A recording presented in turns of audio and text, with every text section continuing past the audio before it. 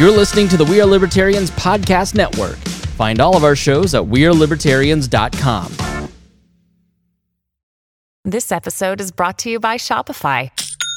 Forget the frustration of picking commerce platforms when you switch your business to Shopify, the global commerce platform that supercharges your selling wherever you sell. With Shopify, you'll harness the same intuitive features, trusted apps, and powerful analytics used by the world's leading brands. Sign up today for your $1 per month trial period at shopify.com/tech, all lowercase. That's shopify.com/tech.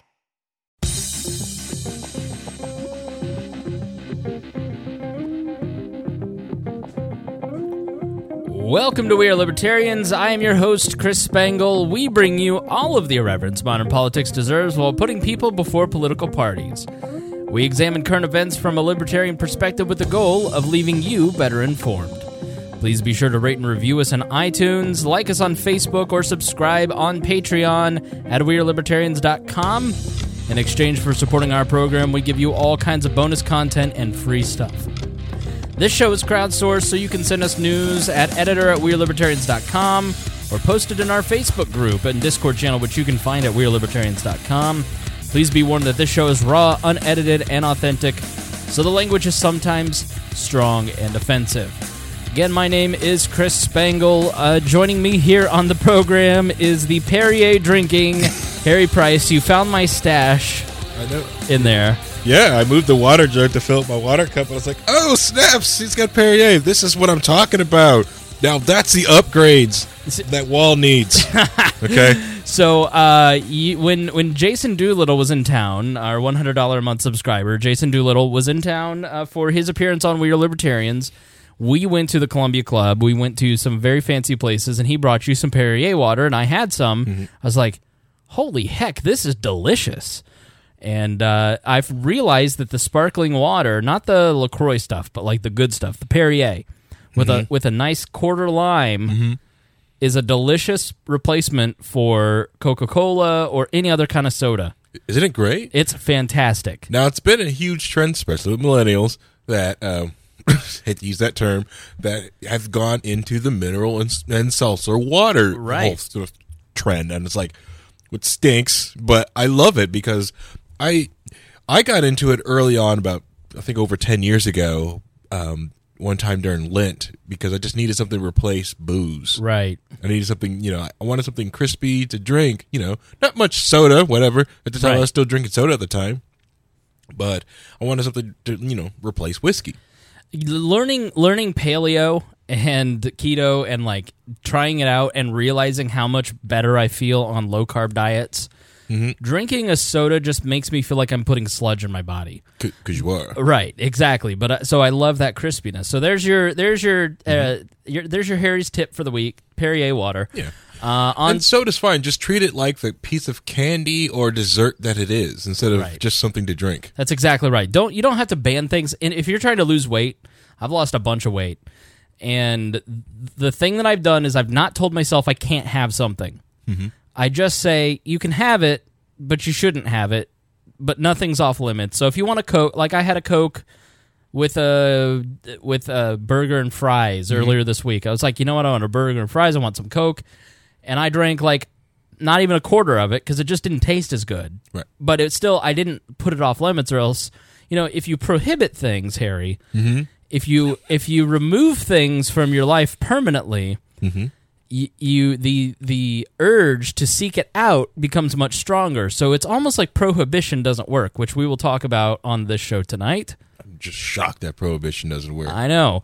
So we're going to talk about the Alex Jones removal, the deplatforming of Alex Jones. We're going to talk about Austin Petersen losing. Our friend Brian Nichols is going to call in. We're going to talk about the death penalty, the libertarian view of the death penalty.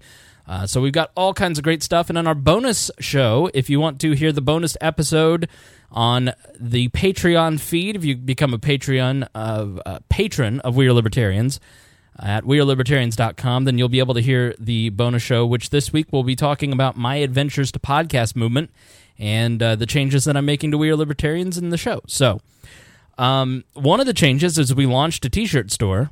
So I have a gift for young Harry Price. Yeah. Harry, this is your very own launch edition, limited edition T-shirt. Limited edition. Yes, and so I am wearing on, if you go to our YouTube channel and check that out, please subscribe, please give us watch minutes so we can start monetizing the videos, FYI.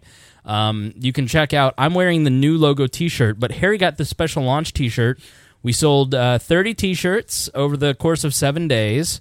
Beautiful design that I had done on Upwork, and I think it's really cool. So thank you to everybody who bought a T-shirt. It's very successful. The store is coming down at the end of the month. We're ending the store on August 31st. So you've got limited time to get those T-shirts. We're going to retool it, maybe redo some of the products, and then we'll relaunch it. Yeah, it smells like vinegar, but it's pre-treat. A lot of happy people with their T-shirts. I like this one. I think it's nice. So check that out. So, here, one of the things that I do, so let's get to it. One of the things that I do is a service to the libertarian movement. I'm always servicing the libertarian movement. I give and I give and I give. Oh, of course, naturally. Yes, and very generous. And in my thoroughness, on Sunday, I was updating libertarianpodcast.com. So for those of you who don't know, we run a site called libertarianpodcast.com, and basically I've got pretty much every libertarian podcast that I have been able to find. Some that aren't even on the iTunes directory, that as we have had people share it, as we have shared it, we've found other shows. There's a comprehensive list at the bottom. Up at the top, I've got a whole bunch of the best shows that... The reason those guys are up there, they're like us. They're hardworking. They put a lot of effort into their show. They're professional. So they adjust their mic right as they're doing their introduction. They're long-lasting, a lot of good podcast in that upper portion. And as I was... one of the things that I added to the site was an OPML, which you can download, import to your podcatcher, import to your iTunes or whatever. And so I was adding a bunch of feeds. I did the Libertarian one. There's 121 podcasts on that, and I was doing a mega feed of like 150 political podcasts. And so I was going through the iTunes directory on Sunday, and I couldn't find any of the Alex Jones shows. I thought, this is really weird. So I just tweeted out, hey, Alex Jones isn't in the iTunes directory.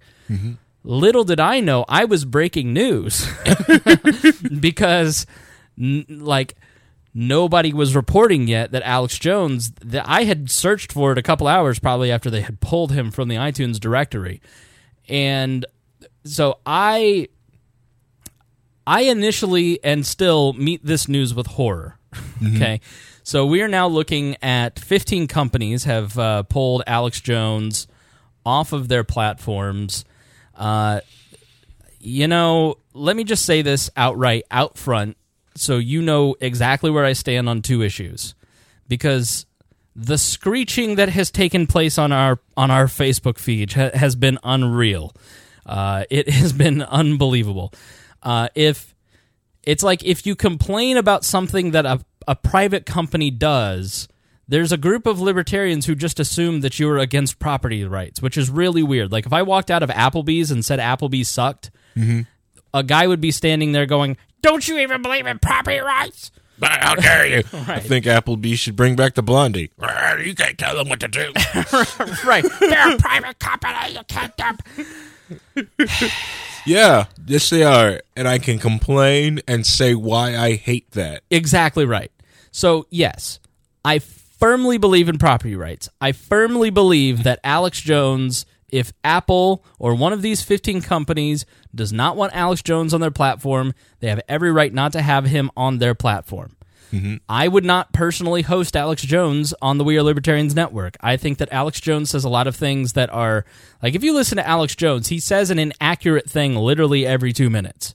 Like, I've been a somewhat consistent listener of his over the last couple of years since Trump won, because I want to understand what he's about, and I think he's hilarious. I think he is a hilarious comedian.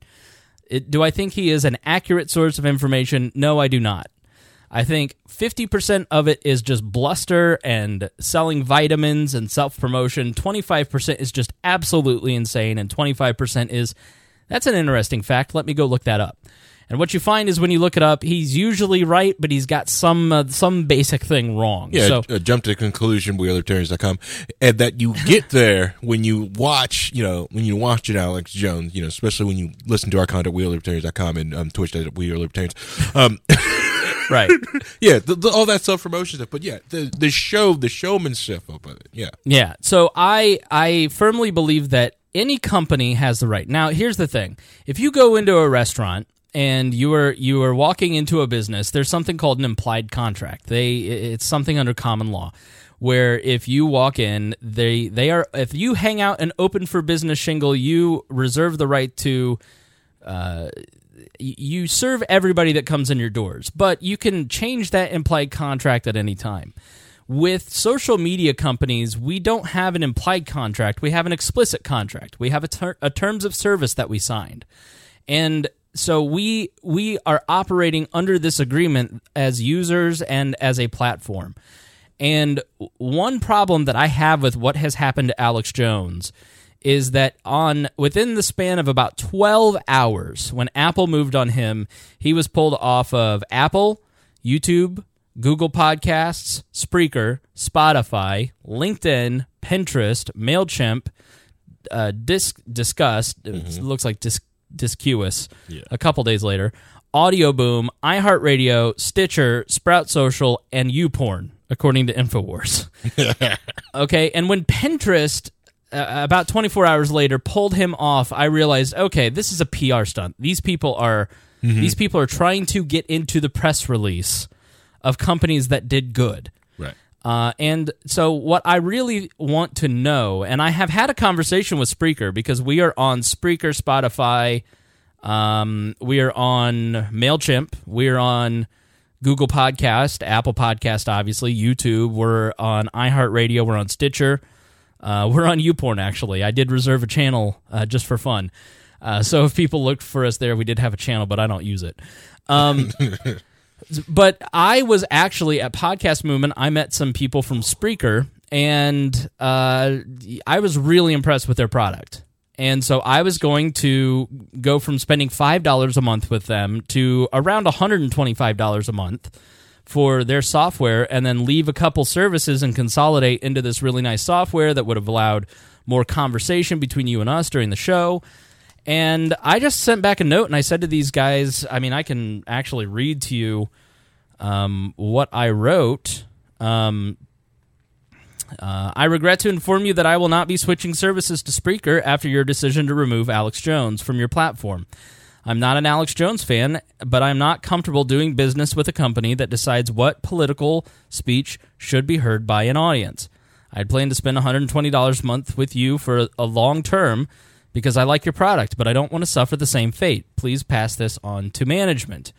Now, if I can pull this up really quick, I will read what they wrote, and then I'll read my response. Sorry, guys. Harry, how was your week? It's going great, Another company came in, but one to the point, the prohibition thing. Mm-hmm. With the computers that we did the install, a lot of someone questioned and asked, why did I leave the game? Why did I add games to the Windows 10 image on the company's computers? And I go, well, because if I don't give them games, they will try to get past everything I put in there and have games. These games are downloaded on the SSD. Right. And I know they're safe. Right. Play these games. Yeah. You're going to play games. I know you're going to. All right. So they wrote back, guy that I talked to at Podcast Movement, perfectly lovely gentleman. I really have nothing bad to say about Spreaker. They've been very polite to me. They've got a good product, but he wrote back to say, I'm sorry to hear this. Our community rules are pretty clear in this regard. We verified that the content was clearly spreading hate speech. We rarely remove content from our platform since we really care about freedom of speech, but in this case, the infringement was pretty clear. Best. I certainly understand, I write back, and Alex Jones says indefensible things. I personally would not want to host what he says, and I don't blame you. The problem is that the definition of hate speech is a pretty broad and ill-defined term. Did Spreaker identify the exact content that caused them to pull him? What are the rules? When you discuss politics, religion, or current events, you sometimes have to ask unpopular questions. What are the specific rules? As an industry professional that helps set up a lot of podcasts, I have a difficult time recommending your service until this is clearly articulated. when you pull them at the same time as several other companies at the same time, it looks like a PR ploy as opposed to a principled stand. I don't see the point in partnering with a company that has arbitrary standards and will go along with the crowd. So I'm waiting to hear back from them on that. I'd love them to have a good answer to that, because I'd love to use their service. Right. But when you have 15 people, 15 companies that pull Alex Jones content off of their platform at the same time, right. And it wasn't based on content, as far as I can tell, but nobody's released what the specific content was, which makes this even murkier. You have to go, okay, are you abiding by the rules that you set out in the agreement that I signed? So when I am partnering with you and I am paying you money if you're Spreaker or using your platform for free like Facebook or Apple Podcasts, what are the rules? Right. I need to know the rules, so as a libertarian podcaster, I don't make the same mistake. Because as Ben Shapiro said, Ben Shapiro doesn't believe in using the pronouns, a person's chosen pronouns. Well, that could be considered hate speech to a lot of people in Silicon Valley. And Canada. Does Ben Shapiro, is Ben Shapiro spreading hate speech? Could he be deplatformed from all of these companies? So, when Alex Jones is deplatformed from 15 companies in 24 hours for something that he didn't say last week, that it was probably because of things he said 3, 4, 5 years ago. Well, I say a lot of things in this podcast I didn't believe 5 years ago. This show has been around 6 years. There's stuff, when I listen back to the episodes 20s, 30s, 40s, I go, I don't believe that anymore. And then there were periods of the show where we were trying to find our voice and figure some things out, and we were a little more offensive than we are now. Could we be deplatformed for things that we said that we've done a mea culpa for? So what are the rules?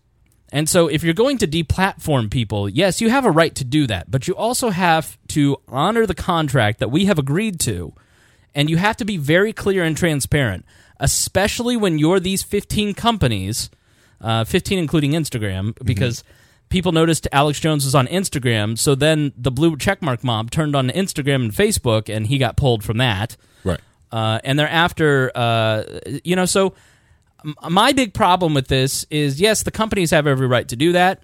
Alex Jones says reprehensible things that cannot be defended. But why did you pull him? How did you pull him? Give us specific examples so I don't make the same mistake, so I don't suffer the same fate, because it's a very real concern as somebody who does a talk show around current events. Correct. They won't... It's these companies, when they do ban people, stuff like that, they never point like, well, it's this tweet, it's this line that they said. One, they like to do it because they like to live behind their vague terms of service, their rules of guidance. So when they do go in to ban people, they can hype it like, well, this one is murky like that. And why? The other reason why is like it's also it's also scary from this effect because people get hit for different things, but other things get put by. You can watch a dead body get hit trending on YouTube. You can watch... Louis Farrakhan is a perfect example of somebody who is an anti-Semite, who says reprehensible things about a lot of races, especially Jews, and is blue checkmark verified on Twitter still has his Facebook pages, still has an app. Yeah. He doesn't get the same level of hate. There's a lot of Antifa Twitter pages still. There's all kinds of different. Let's see. What that Candace Owens stunt that she did a couple. Like last week. But they go after anyone who does talk political events, the frequent event, and talk about hate speech, and they will never really clearly define that, not even on campuses or even laws. So that's why you get a lot of pushback when anyone tries to do anything, because it's like, all right, I understand the hateful language you want to talk about, but I just want to know what it is. Yeah, nobody in their right mind, and this is why I don't believe, somebody asked me today, well, what would you have done? And I said nothing, because Alex Jones, if you think the Republic is so fragile that a vitamin salesman that yells crazy things is a danger to the Republic of the United States, maybe 50,000 to 150,000 people actually believe what this guy says in a country of 330 million. He has a lot of listeners, but I think he inflates numbers, and he's also entertainment for a lot of us. The reality is, this is my complaint with, this is my beef with the left, is they're creating these panic scenarios. All right. Yeah. So I wrote this out, and this is a perfect formula for exactly what is happening now. You grow up, you start a We Are Libertarians platform, all right? So Harry and I start We Are Libertarians in 2012. You know, he didn't start it. It was me, Galt, and Creighton. Galt will be with us tomorrow night. And it was a fun thing to do with our friends. And over the last 6 years, it's turned into a small business for me. And we're growing in popularity. We've grown by 5,000 downloads an episode. You know, so we've grown by like, what is that? Nearly 4 or 5 times bigger. What happens when we grow to the point where we're really having an impact that's politically influential? We get up to the Alex Jones, Ben Shapiro, you know, Pod Save the World type guys. And I, being me, get on the wrong side of a leftist BuzzFeed writer someday on Twitter, and he has an axe to grind, basically because I don't believe what this BuzzFeed writer believes. Okay, now we have experienced what happens on these ClickMill sites. So our biggest downloaded episode was an interview with Ron Paul in 2013. It got 114,000 downloads, and it's because he said something about Rand Paul, who was thinking about running for president at that time, that was politically relevant. And I uploaded it and tweeted it at a couple of writers. One of them is Oliver Darcy, who remind me about Oliver, who at the time was working for Blaze.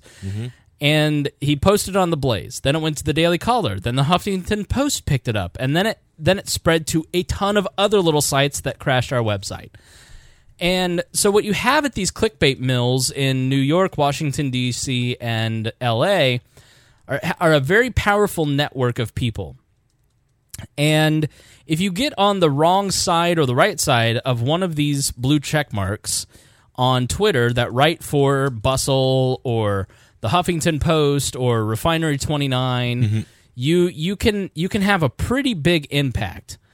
And if you're like the guy who worked for what was Nick Denton's site that got closed down, Gawker. Yeah. Gawker is the one that made Janine Sacco famous, the woman who flew to Africa, made the unfortunate racist remark that was a joke, landed, and her life was over, and it has never been the same since. And that's the kind of power that these ClickMill sites have. And all of the people who work at the New York Times or the Washington Post or the Wall Street Journal, all of these media outlets, people who are producers at CNN, they all work in New York. They're all friends with the same journalistic crowd. They may have worked at Refinery 29 or BuzzFeed at one point. You know, the K-Files, for instance, he went from BuzzFeed to CNN. And so they're friends with each other on Twitter. They network. You can watch them all day long on Twitter, network with each other. And so what they do for their clickbait articles is they find somebody like Alex Jones who is incredibly outrageous, and they find really funny out-of-context clips. And there's a lot of stuff, now let me say this, there's a lot of stuff that Alex Jones says that is in context, that is inappropriate. But I think that that he has kind of become the gun control of modern media. People who don't listen or interact with anything Alex Jones does have an opinion on Alex Jones, and it's informed by mainstream media, and they consider him to be extremely dangerous. But if they listen to Alex Jones, they notice what a joke he is. Yeah. And so people have, and I've seen libertarians do this too, they spread facts about Alex Jones or general impressions of him that are not completely accurate. There are pieces of him that are absolutely true in these mainstream media reports or these clickbait sites. But if you listen to a show, if you listen to 3 hours a week of Alex Jones, you don't get the kind of mean character or, you know, like he's just not as dangerous as everybody thinks he is. But nonetheless, they take the more outrageous parts and they amplify it through this network of blue check marks on the coasts. And they label it hate speech. They label it whatever they want. Right. But usually it's racist. Here's the top 10 most racist Alex Jones moments. He's a white, all the way to the point that Howard Dean is now tweeting that Alex Jones is a Nazi. He's not a Nazi. Okay? And we do know, those of us who are not... Here's why they start with an Alex Jones or they start with the Stormfront. Mm-hmm. It's because you don't want to go... Those of us who support Alex Jones, because I don't support Alex Jones, right. So we'll go, oh, listen, he's a horrible human being, which is not the right thing to say because all you're doing is just buying into the narrative that isn't even... You're saying something that's untrue. Yeah. The guy's not a horrible human being. He says stuff out loud that he is... that aren't great. So I'm not an Alex Jones supporter... But I have to say that a lot of the stuff that is said about Alex Jones, you just don't see if you watch his show, if you actually engage in the content. And so what happens is it gets labeled hate speech, and eventually this blue checkmark mob, they one-up each other to the point that he's a Nazi. When he's not a Nazi, he's not a white supremacist, he's just a guy that believes, crazy things like 9/11 truth and all that kind of stuff. And so they take this out of hate speech becomes the pretense for destroying a business because being a racist, a sexist, or a homophobe strips the victim of the rights in the mind of the accusers. So if you're a racist, then you can do whatever you want. If Harry thinks I'm a racist and he's a liberal writer for the Washington Post, he doesn't care about me or my rights or what happens to me. I'm an evil person because I'm a racist. Right. And so no one actually fact-checks the context, but they run with the story to further the political agenda. So in this case, the Russian bots, the Russians, Donald Trump is president, everyone's dying, it's the worst thing of all time. How did he get elected? Russians and fake news. Well, who's the biggest fake news? Alex Jones, get him! And so they don't fact-check it because they're setting a pretense to get rid of the thing that they don't like, which is fake news, which is bullshit, which is what we've said from the very beginning. It's all a pretense because they're pissed that Donald Trump won. They can't believe that Hillary Clinton lost. And it couldn't have been that Hillary Clinton was bad. What's the reason? So it must be Russians and fake news. Correct. Hillary Clinton spent $2 billion in Facebook ads or some crazy amount of money, and she lost the election. But $100,000 in Russian advertising is somehow the reason that Donald Trump... And Twitter bots. Have you ever done anything because someone tweeted something? Right. Has zero influence on you whatsoever, but according to these people, it's how Donald Trump got elected. So then it just becomes consistent harassment.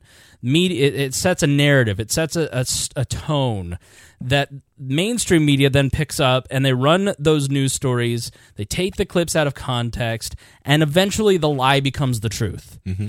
And that's the dangerous point. That's the tipping point. Once you get to the mainstream media saying things that are fundamentally untrue, then it's game over. And then people take CNN articles as gospel. They don't actually go and watch Alex Jones. They just believe that the guy hates Nazis. The guy has never, to my knowledge, if I'm wrong, please send it to me, at editor@wearelibertarians.com, personally harassed victims of Sandy Hook. Now, he has said unkind things about them because they are now suing him.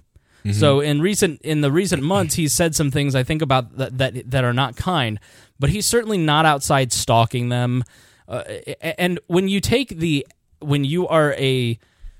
enter the public sphere, and this is the crazy thing about it, the idea that like Alex Jones gets banned from Facebook for quote unquote bullying Robert Mueller is the craziest, most fucked up thing I've ever heard in my life. Correct. Once you start introducing defamation lawsuits into public conversations and you're suing media, and listen, Trump's the worst about this, you start to erode free speech or the concept of free speech in a society. And so it's a very dangerous precedent to set that you somehow can't say negative things about a government public official when that's the exact point of it. And so you end up with a platform where only people say nice things about government officials. Media outlets run the news stories, taking the clips out of context. Interviewers start to ask CEOs to defend your out-of-context statements. And so the CEOs, like Mark Zuckerberg, are on TV or in front of Congress being defend this out-of-context quote. And they can't. They don't want to. And so you get deplatformed because they don't want to upset their shareholders, who are their real bosses. They don't want to threaten their government subsidies, of which Apple, Google, Facebook get billions of dollars of subsidies and tax breaks from the federal government. So they're going to do whatever they want. And the real goal of a Facebook, when you reach near monopolistic levels like Facebook, Google, Apple, YouTube, the thing that always happens historically in these instances is that they drown out the ability for competition to take them on by helping write legislation. And we're at that point with these companies where they're willing to sit down with a Mark Warner of Virginia and write the regulations that will govern them, and they write it in their favor and drown out any kind of competition. Yep. And so they're favorable to government. They do things for their shareholders to please their government masters, and that's where we're at. So the little guy, quote unquote, like Alex Jones, we are libertarians, Glenn Beck, Ben Shapiro, you're just out of luck. You got you're hosed. Right. Yeah. So go ahead. It's basically what they've done already in the EU, where they basically have competition to make sure there is not another Facebook, because there's not another YouTube. Right. From Europe, the fact that you have to scan all uploaded content to your website for copyright material or offensive things. Well, who's got the server? You got the manpower, the code to do that. Yeah, YouTube. And we'll kind of jump into that in AlphaGoog. Yeah, in the next topic. But so you end up getting deplatformed because they have to. They can't risk their business. Because so it's easier to get rid of Alex Jones and to take whatever minimal heat you might get for getting rid of somebody like Alex Jones. Allies stay silent to avoid being targeted, and Alex Jones made a great point. What happens if I go on Joe Rogan? Joe Rogan has invited me on his podcast. By my presence on his podcast, am I threatening his business? If I go on Joe Rogan, will they remove him? If I go on a podcast, will they be in danger of being removed too? The very association of Alex Jones with anyone at this point, who knows what the rules are? Because the rules are, if the blue checkmark mob comes for you on Twitter, you're getting removed. It doesn't even matter if you violated their terms of service or not. They don't care about their own rules. It's not applied equally. I wish Alex would do that. Just go around to every podcast he could get his hands on and just be on everyone. So, like, all of them update with an Alex Jones episode. He's crazy enough to probably get that across. I would 100% participate. Yeah, it's like, dude, Alex Jones, I would do for you, Alex Jones. Because you're right, okay, you won't let me do my own show. Yeah, you're right. Can I interview him this way? Right. Now, he did break some of the rules on YouTube where he did get banned from live streaming, and then he created another account. Right. That's a big no-no to YouTube and Twitch and a lot of different companies. I understand that. Because, like, that's for their ban rules, but their ban stuff doesn't make any sense anyways from there. Right. But so then you get the useful idiots, i.e. our Facebook page.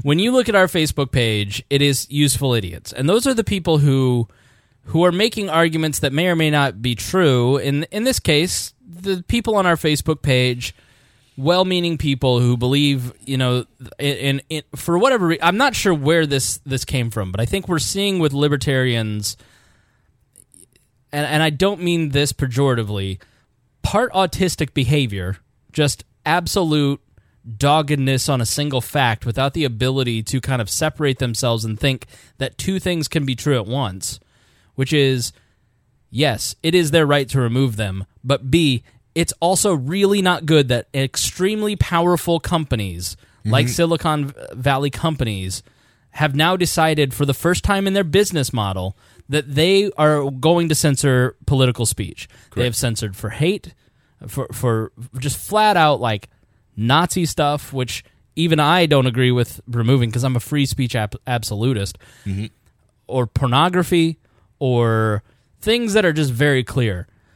Alex Jones, to me, is not that clear. And I think that it is the first time that I think it is very much a beta test. They are beta testing to see how people react to removing Alex Jones from these platforms. And I gotta say, if you are a free speech advocate, you failed the test. And libertarians, you are so hell-bent on making the property rights arguments to libertarians who agree with you that you have completely missed the fact that this doesn't end with Alex Jones. It won't. If you think it stops with Alex Jones, you're crazy. They've already started talking about banning climate denial from their platform. They've already started talking about banning certain Fox shows like Tucker and Fox and Friends, and they being the blue checkmark mob. Mm-hmm. It worked. Nobody stood up for Alex Jones except for, like, I think Drudge and Dana, the talk show host. What's her name? Dana Lash. Like, nobody said anything to protect Alex Jones, which is allies stay silent because they don't want to be targeted next. Mm-hmm. And useful idiots just make the arguments of the other side. And I have to say, if you don't get what's going on here, or you refuse to see what's going on here, you're making a mistake, and you're playing into the hands of progressives of any variety. Right. People who want to paternalistically decide what you can and can't read on the internet. Mm-hmm. And no, it is private companies. But what is happening is it's all a pretext for regulation. Mm-hmm. And if you lay down and let the cultural conversation just go because it's private companies, then you're sending positive signals that they're not going to fight back. Right. Okay? You're going to go back in the AOL walled garden of the 90s. That's right. And so I'm not advocating for the government regulation or forcing companies to do anything, but you do have a right to use your voice and the power of the free market, just as I did with Spreaker. And libertarians haven't even done that. Now, the second Target says you can't open carry in Target, libertarians lose their fucking mind and start boycotting Target and Starbucks. Right. But they don't do that in this case. And I don't get the double standard there, because it's more important to stand up to Silicon Valley and tell them that their platform should remain neutral and that they should remain fair and that they should abide by the agreements that they've set, as opposed to setting a test case like this. Because what happens in 5 years is that We Are Libertarians isn't on any of your favorite platforms. Apple Podcasts makes up 75% of our listenership. Right. We're not, if you're a podcast, and that's everybody, that's like 60 to 70% for everybody who's on a podcast. Yeah. It's iTunes. Right. And the podcast app on the phones. Yeah. And so if your favorite, like, there's nothing I could do to fight back.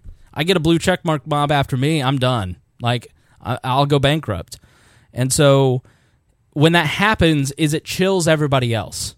People over at Lions of Liberty and Jason Stapleton, and they go, I'm just going to have to start to be more careful. And so people stop speaking up. Mm-hmm. And you've already had Twitter ban Scott Horton, the Ron Paul, Daniel McAdams from the Ron Paul Institute. Like, it doesn't stop with Alex Jones whatsoever. No. And all right, so you're right. This is like a test, and they've been doing tests like this, like when Spotify removed live R. Kelly things for some of the acts that he did, and no one said anything. Right. They're like, "Oh yeah, okay, that was a good test, right?" Right. Facebook does these tests to people all the time. Yeah. They mess with your feed to see if they can make you more depressed. They went out and tested people's apps, did an app update to make your app crash on you just to see what you would do. So it's not unusual for Facebook and like a lot of these Silicon Valley companies to test and just mess with you to see what they can or cannot get away with. Right. But these walled gardens, the AOL walled garden, it's coming. It's popping up. And it's scary that like a lot of these libertarians who basically in the 90s fought and tried to show people around that wall are congratulating and yelling and basically yelling at the bricks to be put up again. Yeah. And it's mystifying to me because I thought we were for free speech, and I thought we were for like the answer to Alex Jones is not to prohibit him from speaking. Like the way that you learn Alex Jones is an idiot is by listening to Alex Jones. Correct. And so the solution to bad speech is not prohibition. The solution to speech is good speech. It is exposure and then refuting those ideas. This is a historical principle, a natural right, something that mankind has fought for from the beginning, and something that you should expect from the products that you use. that they support freedom of speech, that they are not the ones who tell you what is or is not appropriate political speech. Because if you want Silicon Valley determining what is political speech, you're going to have a real bad time, libertarian. It's just not going to go well for you. Yep. Well, Alex Jones has learned in the past that these companies just done that. So he made sure never took his site down. You know, he was on that other site, kept his other site, kept his home site, and always kept trying to, which like we libertarians, there's like, get on the email newsletter. Here's our site. This is how you can find us.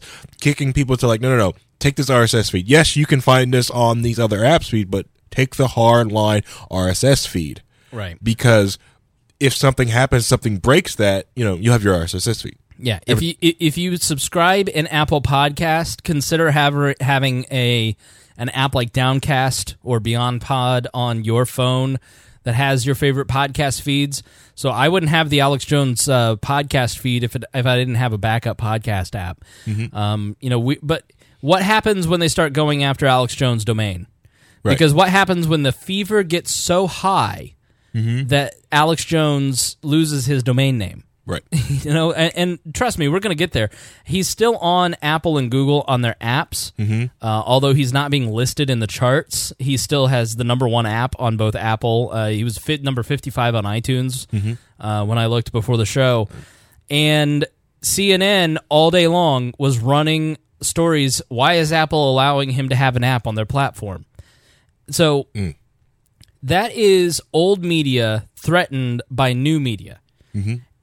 And I can tell you, working with a lot of old media people, not necessarily the people that I work with directly, but in the industry, especially in television, especially in news divisions, there is a tremendous amount of anger that the internet and all of the different platforms, it's like this Oliver Darcy guy that I was talking about earlier. Here's a conservative-leaning journalist who has worked for The Blaze. I don't remember who he works for now. I think it might be the Daily Wire or the Daily Caller.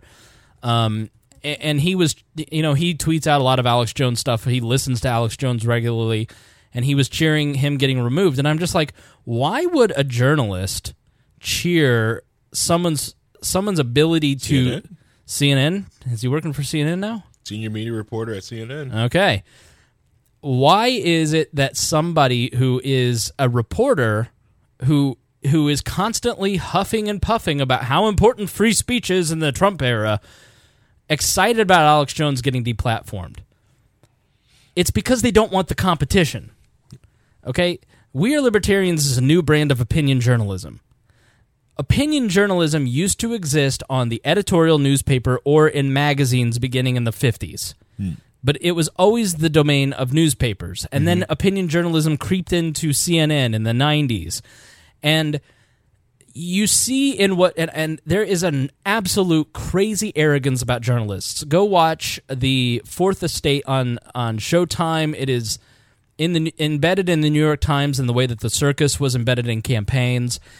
And you just see the absolute arrogance and pretense of these journalists that they are saving democracy. Like, Jim Acosta embodies the secret voice of every person who is employed at any level of journalism, be it your local small-town newspaper or, like, newspaper reporters are the worst. Yeah. TV reporters are almost as bad, but this not is the as Guardian. We are the guardians of democracy.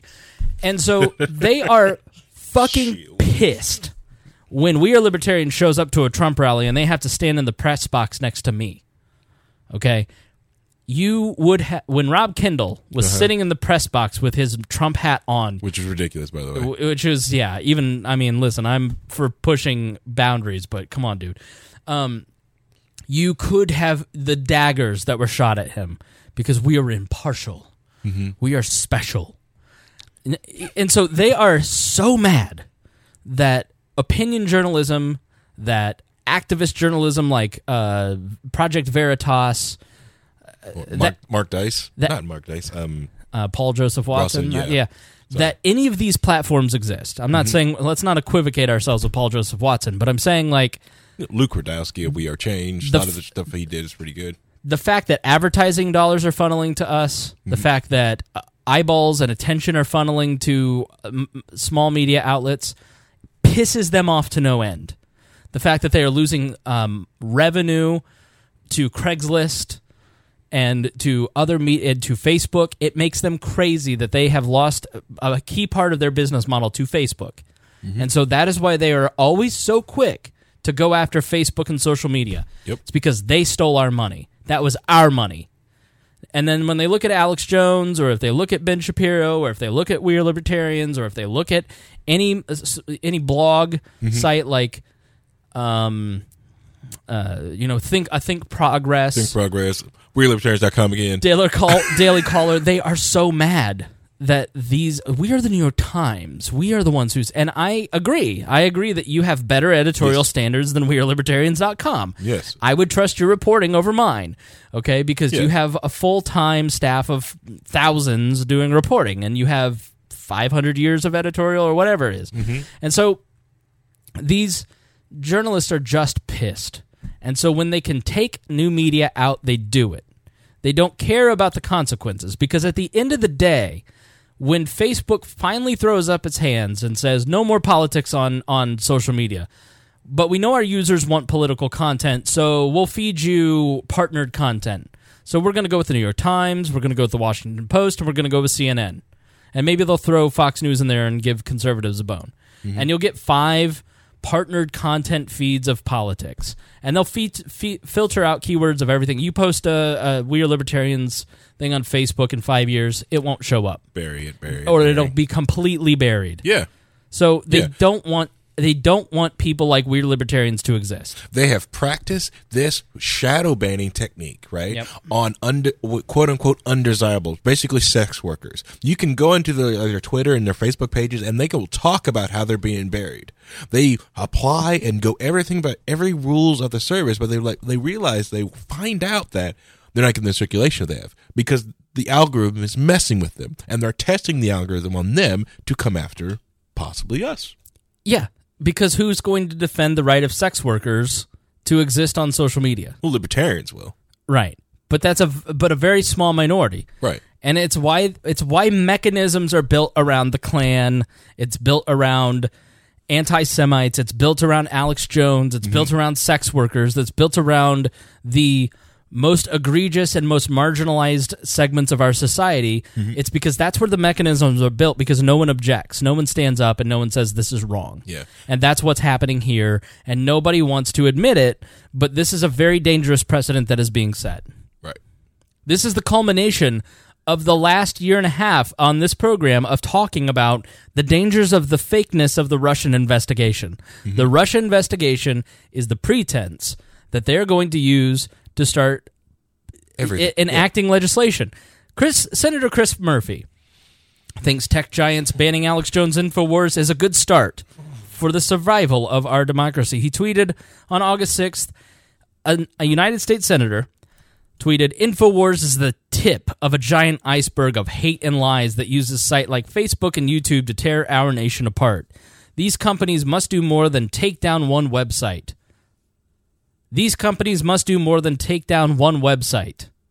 survival of our democracy depends on it.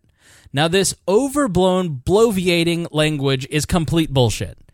The survival of our democracy does not depend on you silencing voices that you disagree with, Senator Murphy. And he's flat out admitting they're not going to stop at one website. Right. They're going to stop at anybody who is even slightly pro-Trump. They're already going after Candace Owens. They're going to go after CRTV. They're going to go after Steven Crowder. Even more than they already have, they're going to be much more explicit and egregious about it. They're going to label it hate speech, because nobody's going to defend hate speech, right? Right. But nobody has actually said specifically what was the hate speech that got Alex Jones banned from 15 companies in roughly 12 hours. Correct. At one time. Yep. It seems like cartel behavior to me, to be honest.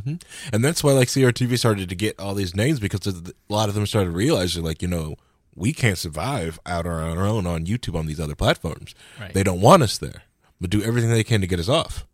So now that they went and got off their own platform, they're trying to find ways so no one can ever find them. So the most hyperventilating senator around all of this is the head of the Senate Intelligence Committee, or a member of it, is Mark Warner, He's a senator from Virginia. Yes, sir. I was thinking, sorry. Because even with, Alex Jones is incredibly popular, but like without him having the reach that he has on other sites, that's going to start messing with his SEO. Oh, yeah, absolutely. But see, here's the thing. What they don't realize is that they've made him everybody's like, I immediately downloaded Alex. I haven't listened to Alex Jones in probably 4 months, but you better believe I was refreshing that feed on Monday, and I've listened to every minute of the last 4 days. And Alex Jones, when he's been deplatformed, when he's been saying for months they're going to silence us, these globalists have a plan to silence the internet and take it over, and then he gets deplatformed.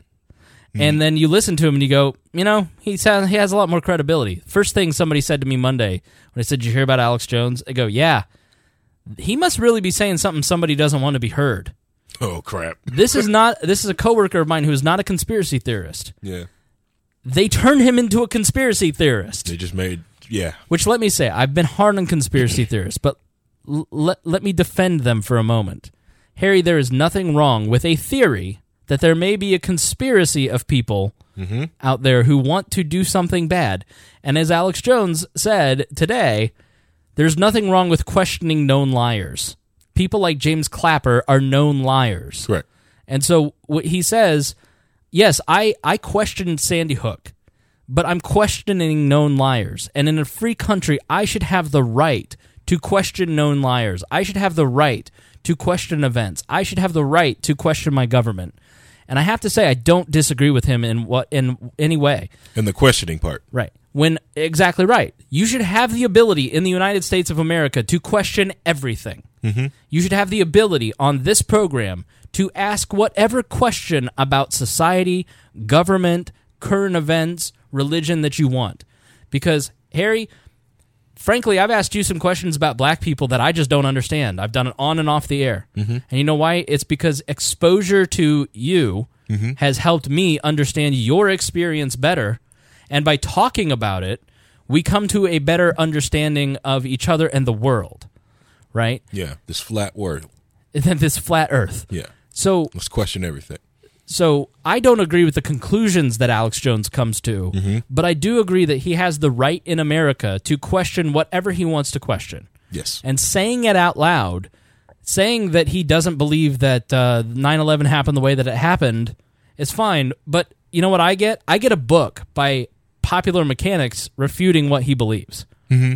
And then I get to learn both sides, and I become a better educated person by him talking about 9/11 conspiracy theories. Yeah. And then Popular Mechanics refuting his conspiracy theories. And then it goes back and forth from there.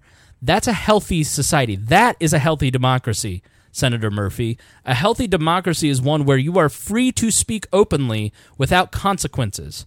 And when you start building architecture to limit those abilities, then you are doing democracy a service. Silencing people is not good for democracy. Right. That's what this is. And they're building a pretense.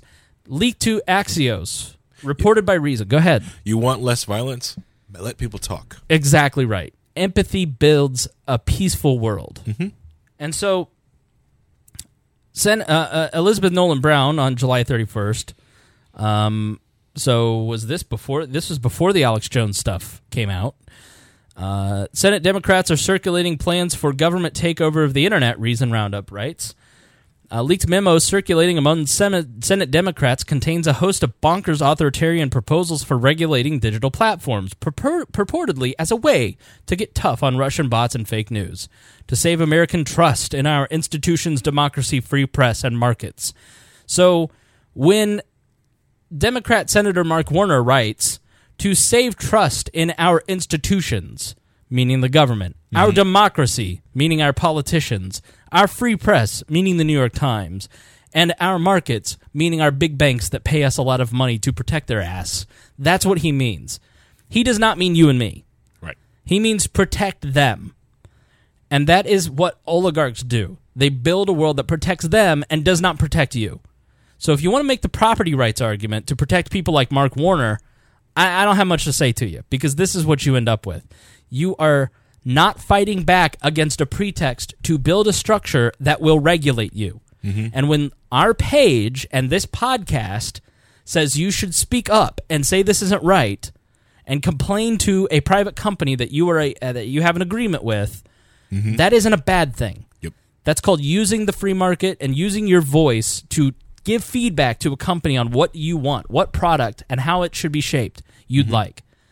But when you don't, you continue the pretense that will usher in regulation. I'm not advocating for regulation. I'm advocating against regulation because regulation doesn't start in a vacuum. It doesn't just show up.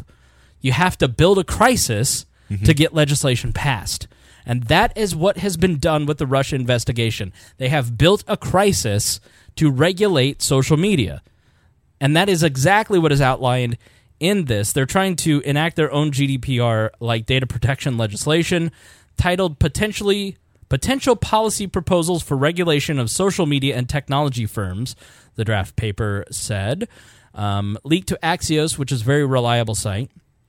The paper starts out by noting that Russians have long spread disinformation, including when the Soviets tend to spread fake news, denigrating Martin Luther King Jr. He fails to mention that the Americans and the FBI did the same thing at that time, but it's different now because of technology. Today's tools seem almost built for Russian disinformation techniques, Warner opines, and the ones to come, he assures, will be even worse. The next, it is terrible, it is awful, and I am here to protect you from what is absolutely going to be worse.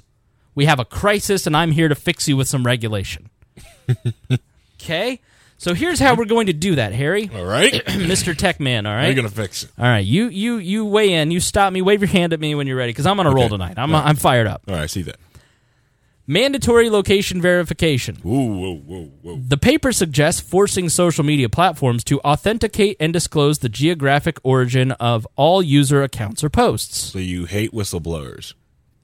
Do you hate having your location services checked on? Right, I hate it. I don't want my location, though. No, you cannot own my location. You I spent all this money and do all this for VPN, so you do not know where I am at. Right. Imagine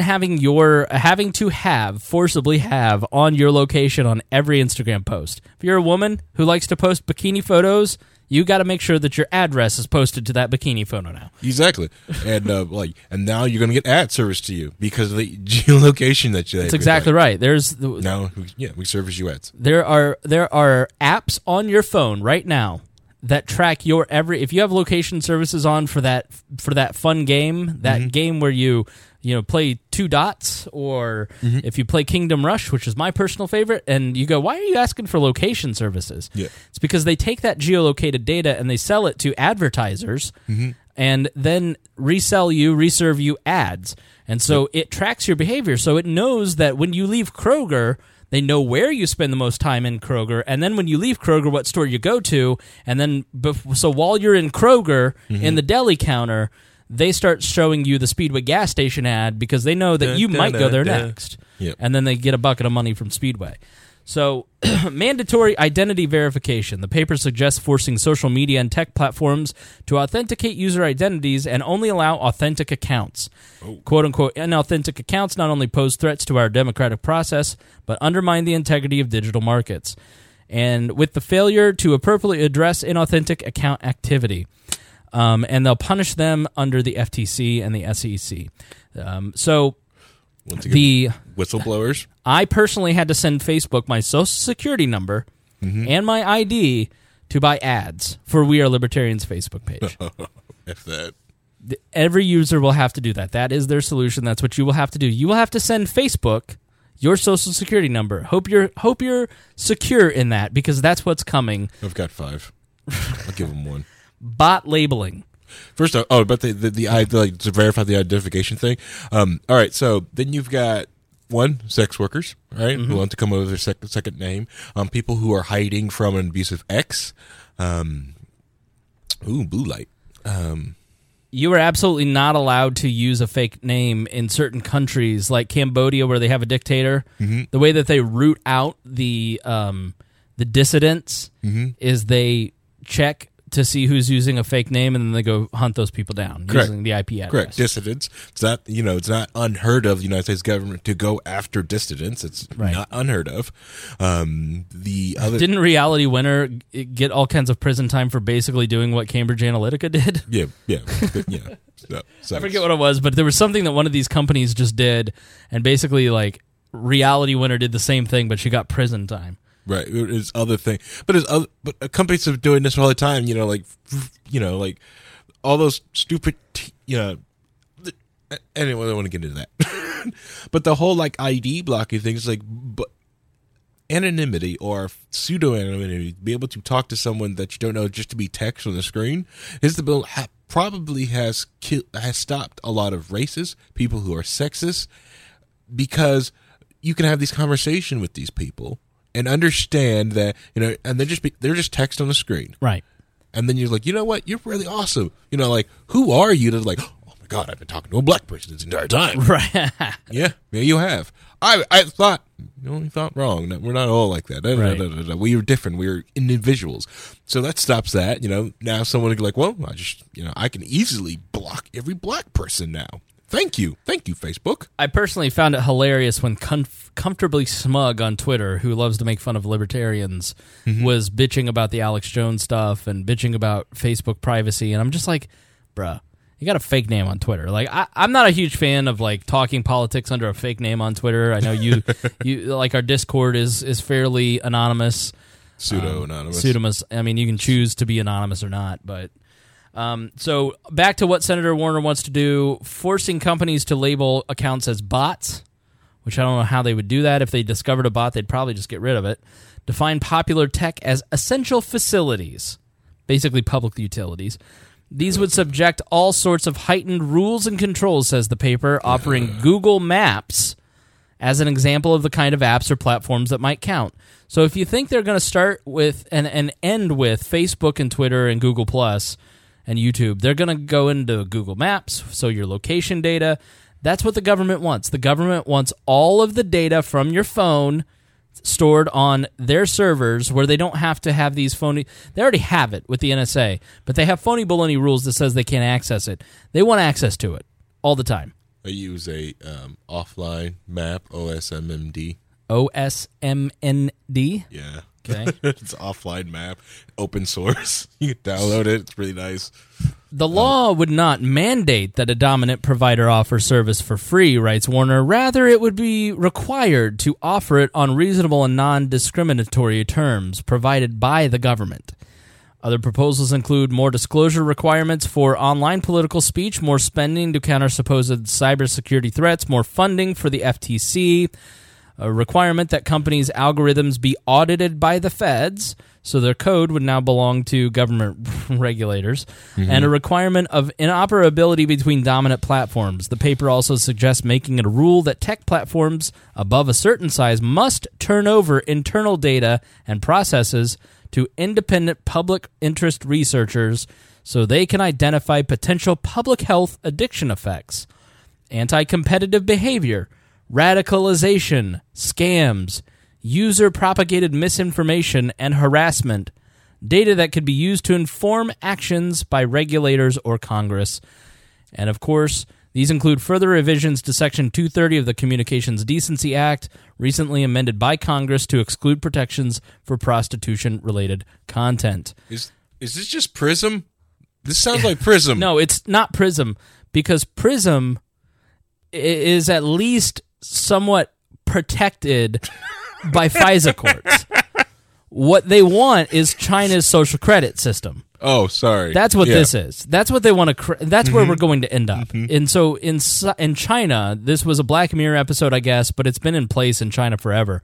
They have social credit systems. So every time you say something mean to somebody on the internet, you have a bad day. You're having a bad day. You say something cranky to someone on your Facebook page.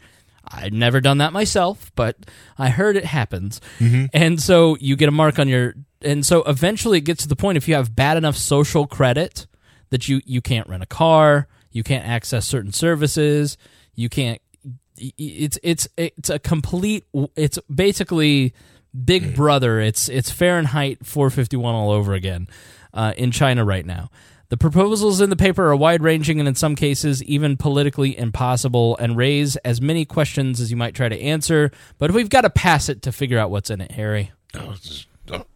Just delete the words. So you sent in a video that I want to play the first couple minutes of. The EU is about to destroy the internet by a channel called Computing Forever. Oh, that one. Yeah. Okay. Harry, you're supposed to talk, and then people heard me belch. How dare you?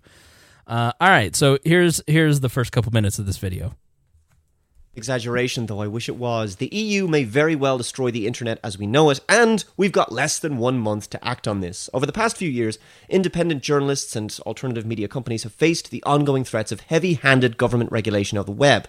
This has included nebulous hate speech laws and clampdowns on what biased social media platforms subjectively determine to be fake news. Well, it's about to get a whole lot more difficult when it comes to the issue of copyright.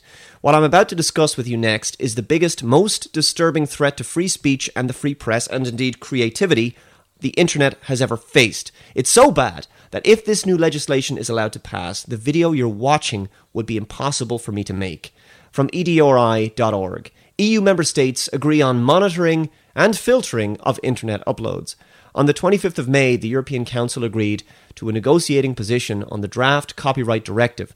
This will allow the presidency of the Council to start negotiations with the European Parliament on mass monitoring and filtering of internet uploads and a chaotic new ancillary copyright measure that will make it harder to link to and quote news sources. In other words, only large media companies in the mainstream media will be able to report on the news, as they will be the only ones capable of paying the insane fees required to simply link to another website or source. This is farcical and unworkable. Despite a large number of demands from a wide range of different stakeholders, including EDRI and Copyright for Creativity, to keep working on the text in order to create some semblance of balance, the Council decided to finalise its position with a flawed text. Now it's the turn of the European Parliament to adopt its negotiating position. The Legal Affairs Committee of the European Parliament is voting on the 20th and 21st of June to agree on their standpoint. There is still time to act to prevent the most dangerous parts of the proposal. From techdirt.com, forget the GDPR, the EU's new copyright proposal will be a complete and utter disaster for the internet. Believe it or not, there's an even larger threat from the EU looming, and it's received precious little attention. The EU's new copyright reform proposal is set to be voted on next month, and it will truly be disastrous to the internet. As it currently stands, it will require widespread censorship in the form of mandatory filtering and also link taxes that have already been shown to be harmful to news. Have you got a license for that link, mate?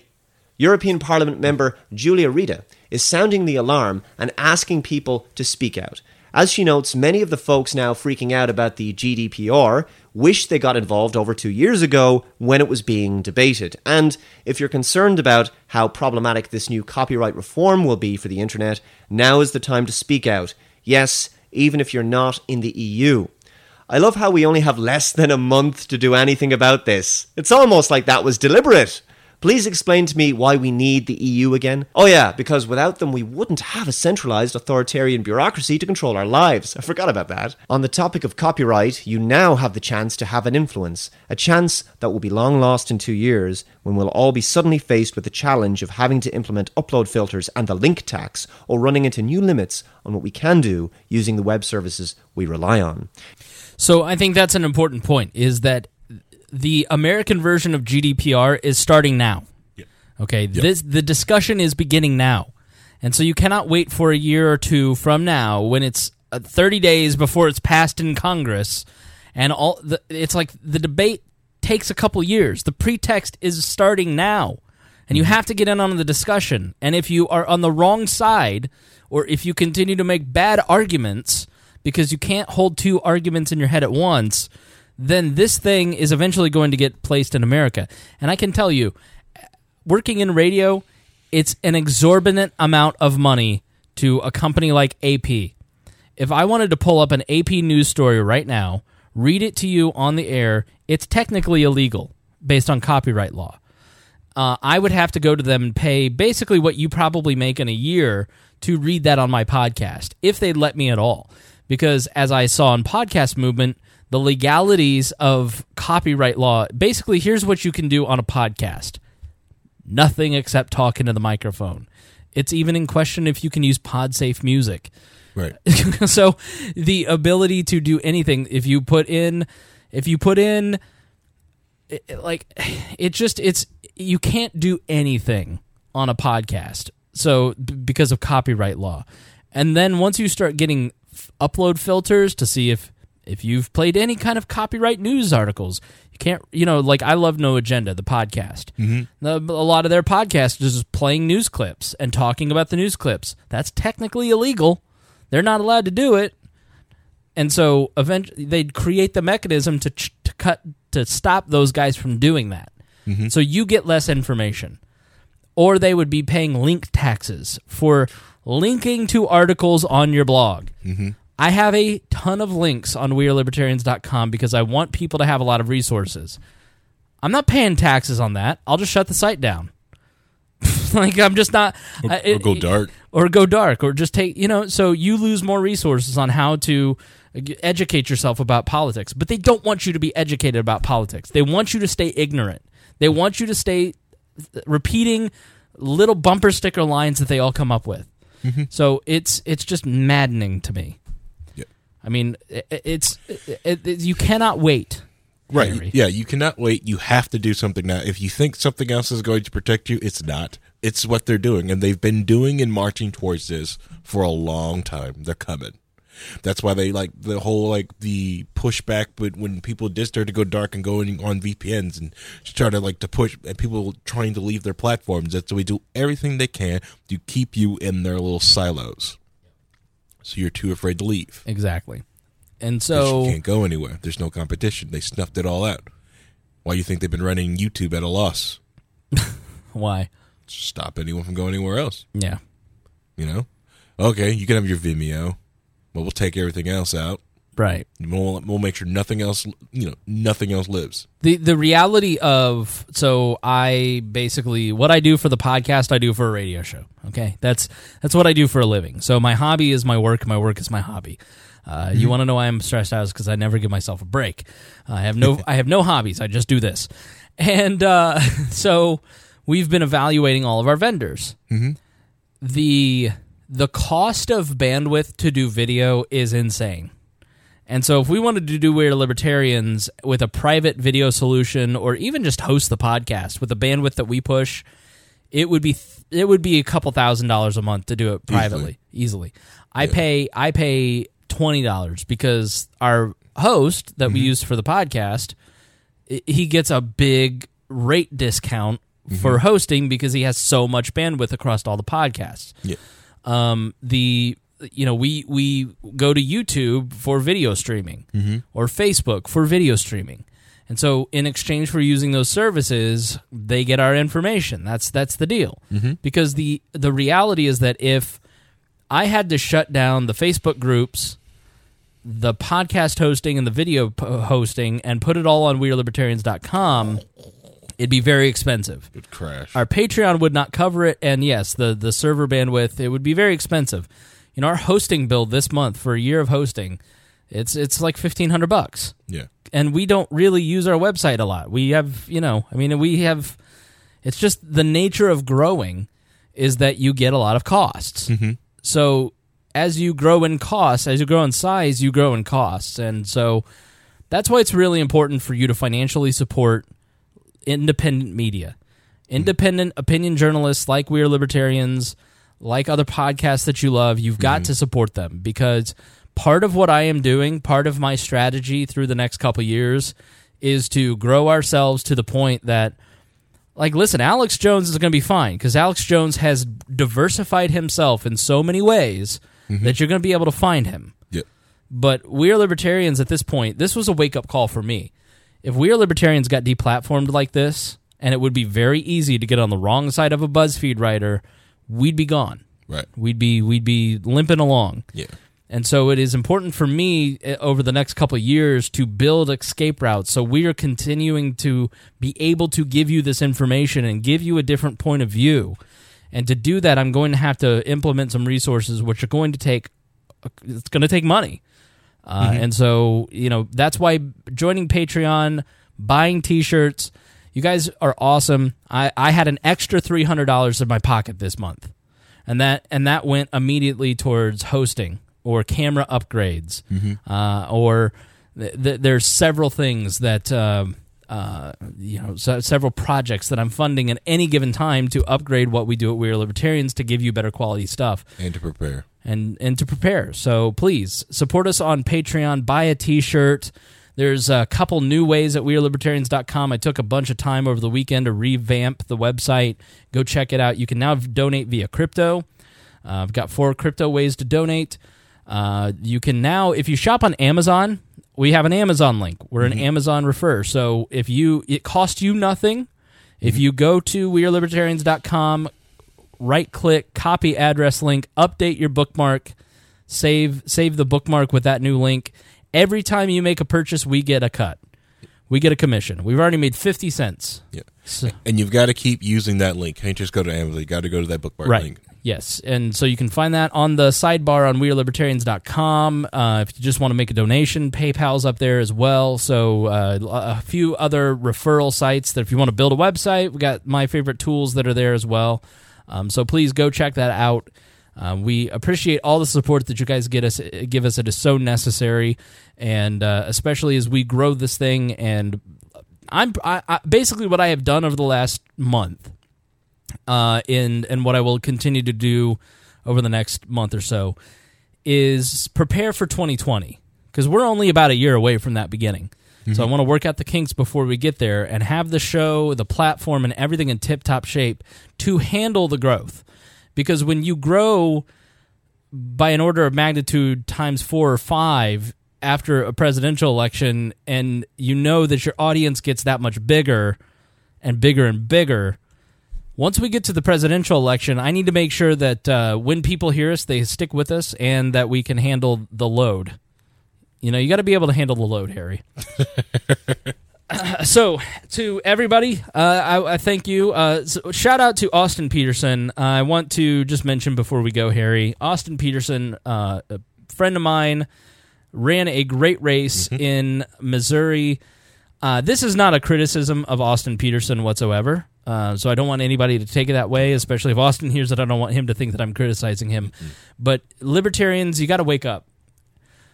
We are wrong-headed about how we run campaigns. We think that if we just buy $1,000 in Facebook ads or $5,000 in direct mailers, and you go to get 50 yard signs, and you go to all the forums, then you're going to win your election. That's just not how it works. Okay, the reality of how you actually win a Senate race. There are 3 ways to win a Senate. They're not a Senate race. Any political office. Here's my advice: if you want to win a political office, you got 3 options. Number 1, buy it. Buy yourself a Senate seat. It'll cost you about $6-7 million of your own money. Is that what Braun bought? That's what Braun spent here in Indiana. Probably more in California. Number 2, mesh into the R's or D's and wait your turn for them to promote you. After being a good soldier, you may get your shot.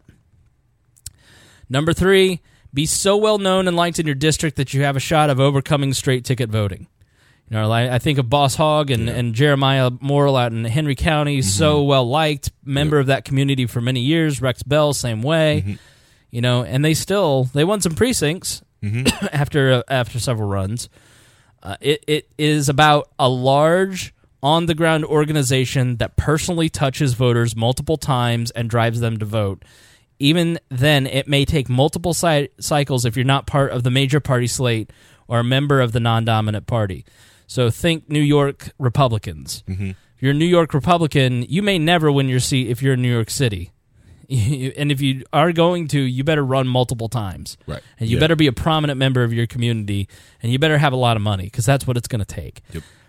So I just haven't found a lot of libertarians over my decade in the party that are willing to kind of put in that work to build that kind of grassroots organization, but that's what it takes. Right. And so if you're a candidate out there and you're listening, take heart. I'm not telling you it's hopeless. I'm saying you got to work your tail off on building that on the ground stuff. Don't waste your time and money on things that aren't necessarily going to work. Go out there, knock on some doors, meet your folks, and do it multiple cycles. commit to actually winning your race.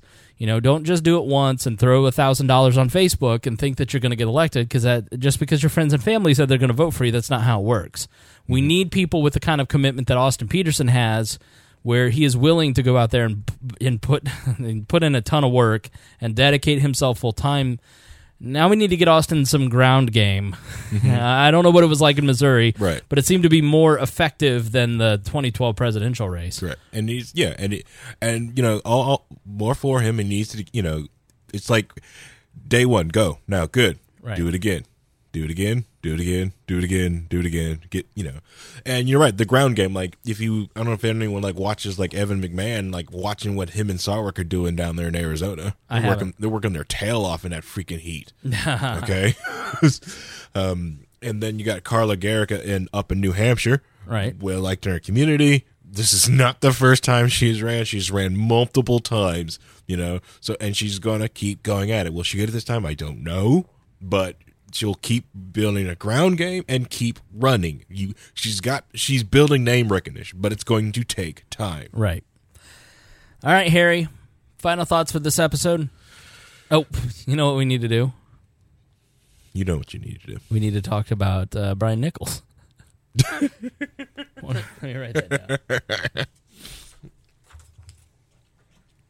That's not what I thought.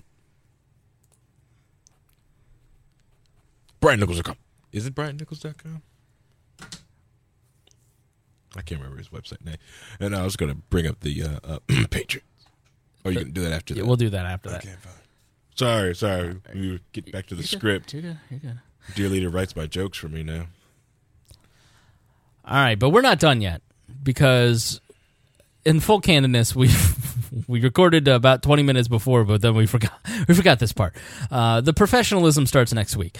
So Harry was real late tonight. You were late. I got let's see, the owner of my company, the company I started working for, just came into town, and most of them are still on California time. So I'm trying to get out of there at 5:00, and that's like midday to them. They're like rock and rolling. Right. I need permissions. I need this opened up. Can you turn this on? Can you So I got out of there late, and then a torrential downpour downtown. Yes. And everyone acted like they didn't know how to drive, and the earth was falling, and stayed in one spot. I need to get off Delaware Street till 5:45. Yeah, so we ended up, I had scheduled Brian Nichols for 8:30 to call in about the death penalty, and we're going to start doing a segment on the show called The Path to Libertarianism, where every show or once a week, I'm not sure yet how we're gonna set up the segments. We're gonna talk about an essential piece of the libertarian philosophy. This week it's the death penalty.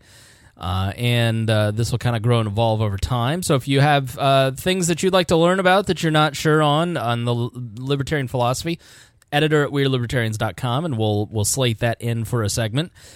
We are joined by our good friend and fellow We Are Libertarians podcaster, Brian Nichols. Brian, how are you doing? Doing well. How are things going over in Indiana? Things are great. I missed you in Philly. I think you had a slight chill. What was I was in Philly, and you live there, and we were going to get dinner, and then you had, I don't know, a migraine. A migraine. That's right. Yes. So I have chronic migraines. I mean, I've had them literally since I was a wee lad, and I've gotten better over the past few years, where now I get them once a month versus it was literally every other day. So I was actually in a really nice spell there for about I would say a month and a half. I didn't get a migraine. And then, of course, literally as you come to visit in Philadelphia, I get it that day. So, yeah, that's fun. Is it because he went to the wrong Philly cheesesteak restaurant? He went to 4 Philly cheesesteak places, and he didn't go to the right one, which was D'Alessandro's up in East Falls. Well, I saw that one on all the list, but it was a longer Lyft ride, and work was paying, so I didn't feel right about taking these long Lyft rides and making my boss pay for Philly cheesesteak trips since he was buying dinner anyways. So I really wanted to go to that one. Yes, that was on the list. Yeah, that one's definitely for Philly folk, and I guess I can consider myself a Philly folk because I've been here for 3 years now. Mm-hmm. But that's definitely if people are looking for a good cheesesteak, D'Alessandro's. Now, did you go to Geno's and Pat's? Oh no, I heard nothing but mediocre things about them. So I went to where did I go? I went to, it wasn't Pat's, it was, I think, Steve's King of Steaks, which was probably my favorite. I went to Jim's, which was really good. Jim's is good. Yeah, and then I went to DeNick's and had roast pork, and that was okay. I wasn't blown away by that. And then I also went to Sonny's, which was also very good. And see, I'm glad you didn't go to Pat's and Gino's, because Pat's and Gino's is the most it's the most touristy place to go to. So the lines are the longest, but it's the lowest quality. Right. I think they bank on people going to those places because they have the name recognition, and it's sub quality cheesesteak, but they charge you an exorbitant amount because you know you're going to pay for it. So I'm glad you didn't do the touristy thing. I am as well. I enjoyed Philly. Philly is the weirdest town of all the places that I've been. I've been to like 7 cities this year. And you go some places in Philly and it looks like Boston, and other places it looks like New York. It looks like New Orleans in certain places. There's no rhyme or reason to Philadelphia whatsoever. No, Philly's a weird town. I mean, I lived in South Philadelphia for about 2 years. And I mean, it's as ghetto as you can get in some areas. And then I'm over here in West Philadelphia, and you wouldn't even believe that you're in the city itself, because it's so quiet. And like, I'm in a residential area that I'm the youngest person here, and it's all old African-American families. And I'm like, all right, I fit in pretty well here because I'm an old African-American person at heart, I think. Mainly, you're basically Medea on the inside. More or less, yes, exactly right. You're more transracial. Yeah, one more Philly point. Your homeless people are wild, and you were telling me a story about your homeless people that made me laugh so hard. So my commute gets right off of 676. Is one of the main arteries through Philadelphia. And there's a guy who he's there every single day. And almost always if he comes up and asks you for money, and he sees you on a daily basis, and he like knows you're not going to give him money because he asked you every day. He'll whip out his member and just piss on your car. Yeah, his sprinkler system. I mean, I'm at the point now where I'm just so used to it, it doesn't really faze me anymore. But like, obviously, the first couple times it happens, you're a little shook, and rightfully so. I would dare say. I mean, this is a great thing. It's the boiling the frog. You get used to homeless men peeing on your car, so don't get used to media outlets being banned from social media. That too. So, Brian, I listened to your most recent podcast, and one of the things that we're going to do is have more segmented features here on the show. So the show's not going to change a lot. We're going to just kind of structure things and give them names. And so, and one of the things that I want to do is Brian's show is so excellent. He has a podcast here on the We Are Libertarians Network, and I listen to it almost every week. And I want to have Brian and the Boss Hog of Liberty Guys on a somewhat frequent basis. Just call in and say what's going on in your world. Let's do a little check-in. And I was in an argument. So earlier this week, the Pope Francis, basically came out and said the death penalty is wrong. Every person is deserving of human dignity. And that sort of lit off a firestorm. And coincidentally, you ended up having an interview later that night around the topic of the death penalty, and I thought it was a great interview. So tell us a little bit more about that episode. Absolutely. So, it was funny. It was back on Tuesday of last week, where quite literally the Pope had announced that the death penalty would be removed from, not necessarily removed, but it was going to be strictly enforced. That was not a part of Catholicism doctrine. And literally that evening, I had Hannah Cox on. And Hannah Cox, she's the national manager for conservatives concerned about the death penalty. And what they are, so they are a nationwide group of conservatives and actually many libertarians who have joined together really questioning the concept of capital punishment with regards to looking at it in the means of saying, is this consistent with conservative principles and even libertarian principles? And being that the overarching government really is a system of inefficiency, we see where we have, I think she said, it's 162 folks who were exonerated from death row last year alone. It shows how inefficient it is and how there's no clear cut yes or no, like this person is 100% guilty. And Hannah spoke to how we've seen this change over the past 5 years, 10 years especially, where these old definitive means of determining guilt or not are being brought into the limelight, like dental bite marks and even some DNA testings. And we're finding that, is there a role for government in using capital punishment? And the fact that it was right along that time, like we said, with the Pope having the proclamation from the Catholic Church, it fit very perfectly. So I think it's a nice topic for libertarians and conservatives, and even some Republicans to come together and hopefully find some coherent messaging that the government shouldn't be in the business of determining who lives and who dies. If we are going to look at the government as the arbiter of in its idea of morality, but often doing so in a very inefficient, ineffective way, can we really stand on principle and say, well, yes, we're going to support the government being able to then determine life or death based on a crime that someone may have or may not have committed? Yeah, since 1973, there's been 130 exonerations. And when you get into these exonerations, specifically in places like Florida, I think the number in Florida was in the high 20s. The New Orleans district attorney, there are consistent problems still to this day with how they handle evidence, how they handle witnesses, how they do lineups. The Dallas district attorney is a famous case where there have been a ton of exonerations in Texas, which, the joke with Bush was that he had basically when George W. Bush was governor of Texas. I mean, it was he and Rick Perry just put people on the fast track to the execution chamber. It had a conveyor belt, I think it was, from the courtroom to the right to the chair. Right. Yeah. And so, as libertarians, we're fundamentally against. We distrust the government. We distrust its legal authority. And yet I've seen so many libertarians on Facebook around the Pope and some other issues supporting the death penalty, and I just have to say why. I don't understand why when you think about the role of the state, of government, yes, some libertarians look at the proper role of government to meter out justice. Now, Harry is smiling, so he may not agree with that. What are you thinking over there? I'm sorry, I was busy searching for the proper role of government.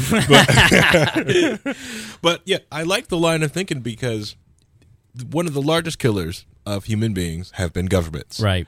And for some reason, when the judge puts on their funny robe, people put on their Sunday best, and they vote on it, and they're supposed to make this barbaric style of killing someone based off something they did. It doesn't make the victim whole. It doesn't do anything. And for the thing, and considering you are correct of how evidence is handled, and that people are basically just arguing cases and bringing up evidence that, sometimes during discovery on cases, the defense attorney, it doesn't find out all basically the pieces that are being brought against someone. So they're basically getting out-argued and then having this person get on death row just because they don't know all the evidence that was brought against him. Yeah, when you watch shows like The Staircase or Making a Murderer, I don't know what it's called, on Netflix, all these true crime documentaries, you start to see how murky the justice system is.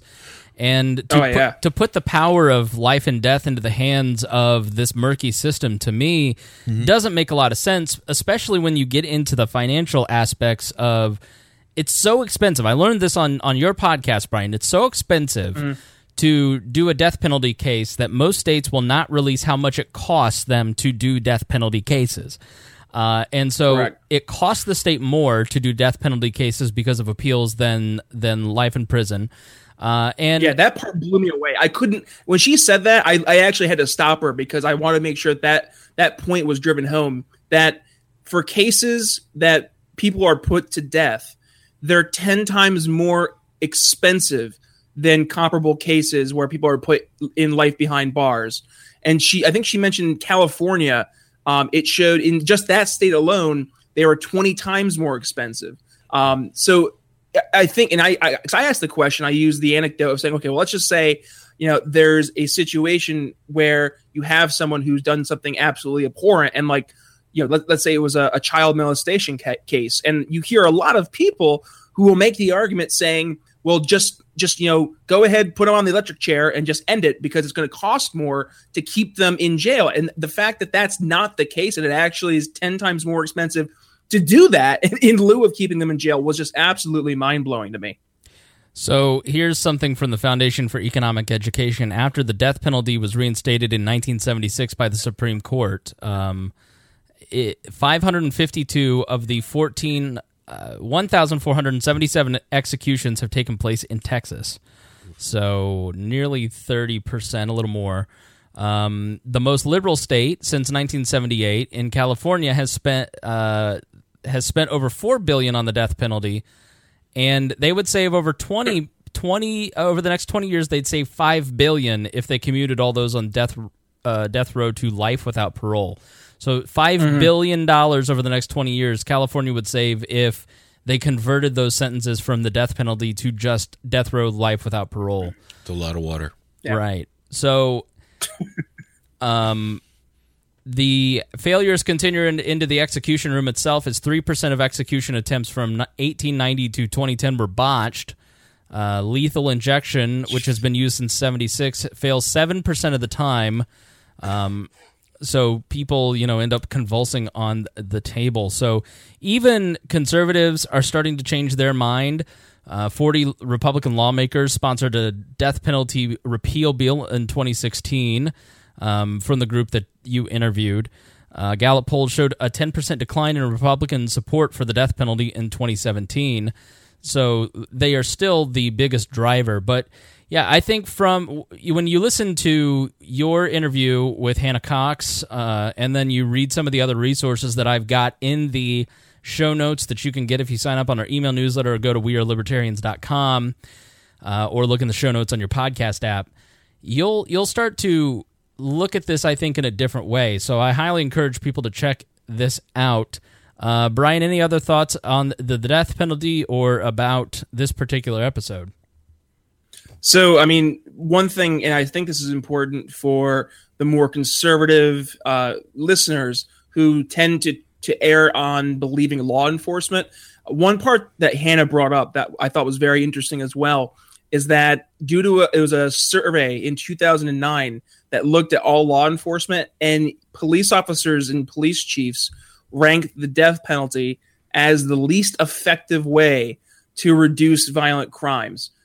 So I think we not only need to look at this from a moral issue, but we also have to listen, to the people who are actually in charge of bringing these people in. It's not working. What we're doing now with using the death penalty, it's not working. It's making things worse. It's breeding this almost like it's a lifestyle of pain from the families of those who are wrongfully accused and then untimely put to death because of whether it's, like Harry mentioned, false DNA, inaccurate testimony, or judges just not caring. One part Hannah mentioned, there was a case where a judge was speaking to the person who was on death row, and they were complaining because their lawyer was intoxicated. And the judge said, well, the Constitution guarantees you the right to have a lawyer. It doesn't say they guarantee you to a sober lawyer. And that I think we really need to look at how we're approaching the system, across the board and say, it's not working. It's causing more strife. It's costing more money, and it's not humane. So if folks are interested in learning more, obviously, please swing over to my show and listen to the episode. It was aired, it was just published here this past Tuesday, but it's episode 28, and it's conservatives concerned about the death penalty. You can also check out their website. It's conservativesconcerned.org. And if you're interested in following Hannah, again, she's the national manager for conservatives concerned about the death penalty. You can follow her on Twitter at HannahCox7. So yeah, thank you again, Chris, for having me on the show and being able to bring this up. And hopefully folks can go and enjoy the episode and really leave the episode feeling more informed, or as I like to say, educated, enlightened, and informed. Who you got coming up this week? Yeah, so this is a double week. So I had Hannah on obviously back on Tuesday, and then coming up here on Friday, I'm joined by the one and only Jeffrey Tucker. And it was an absolutely phenomenal interview I had with Jeffrey. We started out talking about Trump and the current right-left collectivism that's in America. We discussed Jordan Peterson and how he is considered a quote-unquote alt-right killer / educator. We discussed Trump's tariffs and Trump's economic nationalism, and we discussed the immigration and welfare state. And I think it was an absolutely phenomenal conversation because, I mean, Jeffrey Tucker has a way of just being able to break down these sometimes very hard to understand topics that can be a little complicated and nuanced, and really explain them in an easy to digest way, so you can walk away from the episode feeling like you've really had the chance to learn something and understand something in a much better way. All right, cool. Brian Nichols, The Brian Nichols Show. You can find the link to that podcast at WeareLibertarians.com. Find it in any podcatcher, Stitcher, Spotify, Apple Podcast, Google Podcast, everywhere podcasts are slang. You can find Brian Nichols and all of the We Are Libertarians Network shows. Brian, thanks for joining us here on the show. Absolutely. Chris, Harry, have a great night, guys. Thanks so much. Thank you. All right, thanks for coming on the show, Brian Nichols. You are such a mensch. Please go download The Brian Nichols Show at WeareLibertarians.com or in your favorite podcatcher. Such a good show, and Brian is such a good guy, too, and really a great Twitter follower as well. So please go check it out, follow his show, listen to some of the back episodes. I think you will be pleasantly surprised at how good he's getting at interviews at this point. And check out, while you're there, the other We Are Libertarian shows, Boss Hog of Liberty, The Chris Spangle Show, Upward, and Raw Audio Politics, or you can find more podcasts at libertarianpodcast.com. Did we do your final thing? Did we wrap up with your final thoughts for the episode? Or No. All right, all right, Harry. Let's wrap this puppy up then. My final thoughts on this whole thing. Basically, Alex Jones, if you think Alex Jones was the first one to get hit by this mob or these systems or these companies, you're wrong. You're mistaken. Right. The elders of the internet are sex workers, hackers, and conspiracy theorists. They already went after hackers. They already went dark. Now they went after sex workers. So the conspiracy theories are next. We are the elders of the internet. We've been here a lot longer than most of you guys have even known about the internet. Yeah. We've grown it. We've watched it. It's fascinating that so many people think the internet is Google, Facebook, Apple, Yeah. Twitter. Like to like Sarah Zhang, that whole thing. Like to her, the internet is basically the apps that are on her phone where she tweets. Like Right. Twitter is the internet to this woman. And there's a lot of people like that. That's why it gets me frustrated. Someone's like, "Oh, Apple's the best computer system." Like, yeah, but all you do is Facebook. You would have did better with a Chromebox. Right. You have no idea. It's like, what I need this. What do you use it for? You know, unless you actually actively open up Photoshop and do something in it. Well, I need Illustrator. Okay, Chrome does that now because most people only use Illustrator and Photoshop to make maybe a simple meme or clean up red eye, on a photo because you used a crappy camera. Right. Or you're a crappy photographer. How dare you? All right. I don't have anything. I've said too much already. This feels so cathartic. I just have been sitting on this one. Harry couldn't do last night either. You're being a real pain in my ass this week. Sorry, I got sick. I'm just now getting off my off my cold, and then I got the repair bill to get my house fixed. Even after a year now, every time you're gone, people are like, "Did you fire Harry?" It's like, I never fired anyone. I never fired anyone. Harry's not going anywhere, as far as I know. I do get nervous, but because he's like, I'm sick. I'm like, are you mad at me? You mad at me? You sick of my stuff? I know. I saw that text. I was getting just like, oh no, I'm like all drugged up. No. Oh boy! All right. Thanks to Christy Avery, Craig DaCosta, Jason Doolittle, and Brandon Luke for being our $100 a month subscribers. You guys are awesome. Thanks to all of our patrons at all the different levels. We are so excited that you are partnering with us to grow this thing. And if you're a patron, then you get to hear our bonus content. Harry and I are going to have a little chat about podcast movement and some of the podcast changes. So if that interests you, head on over to WeAreLibertarians.com, sign up for the Patreon, and you'll get instant access to the content, even though your card is charged on the first of the month. So you get free stuff before you even have to pay for it. Woo! kind of communist country am I running over here? All right, check it out. WeAreLibertarians.com. Thanks so much for joining us, and we will see you tomorrow. I will have Johnny Rocket from the Johnny Rocket Launch, formerly the Johnny Rocket Launchpad, now blast off. His co-host, I think her name is Ray Lynn. I don't know. And then Chris Galt. We're going to talk a little more Alex Jones, a little more about building he's got a whole new deal going on. So we'll talk about that. We'll talk about Roger Paxton and all the bad things about him. So thanks for joining us, and we will see you tomorrow.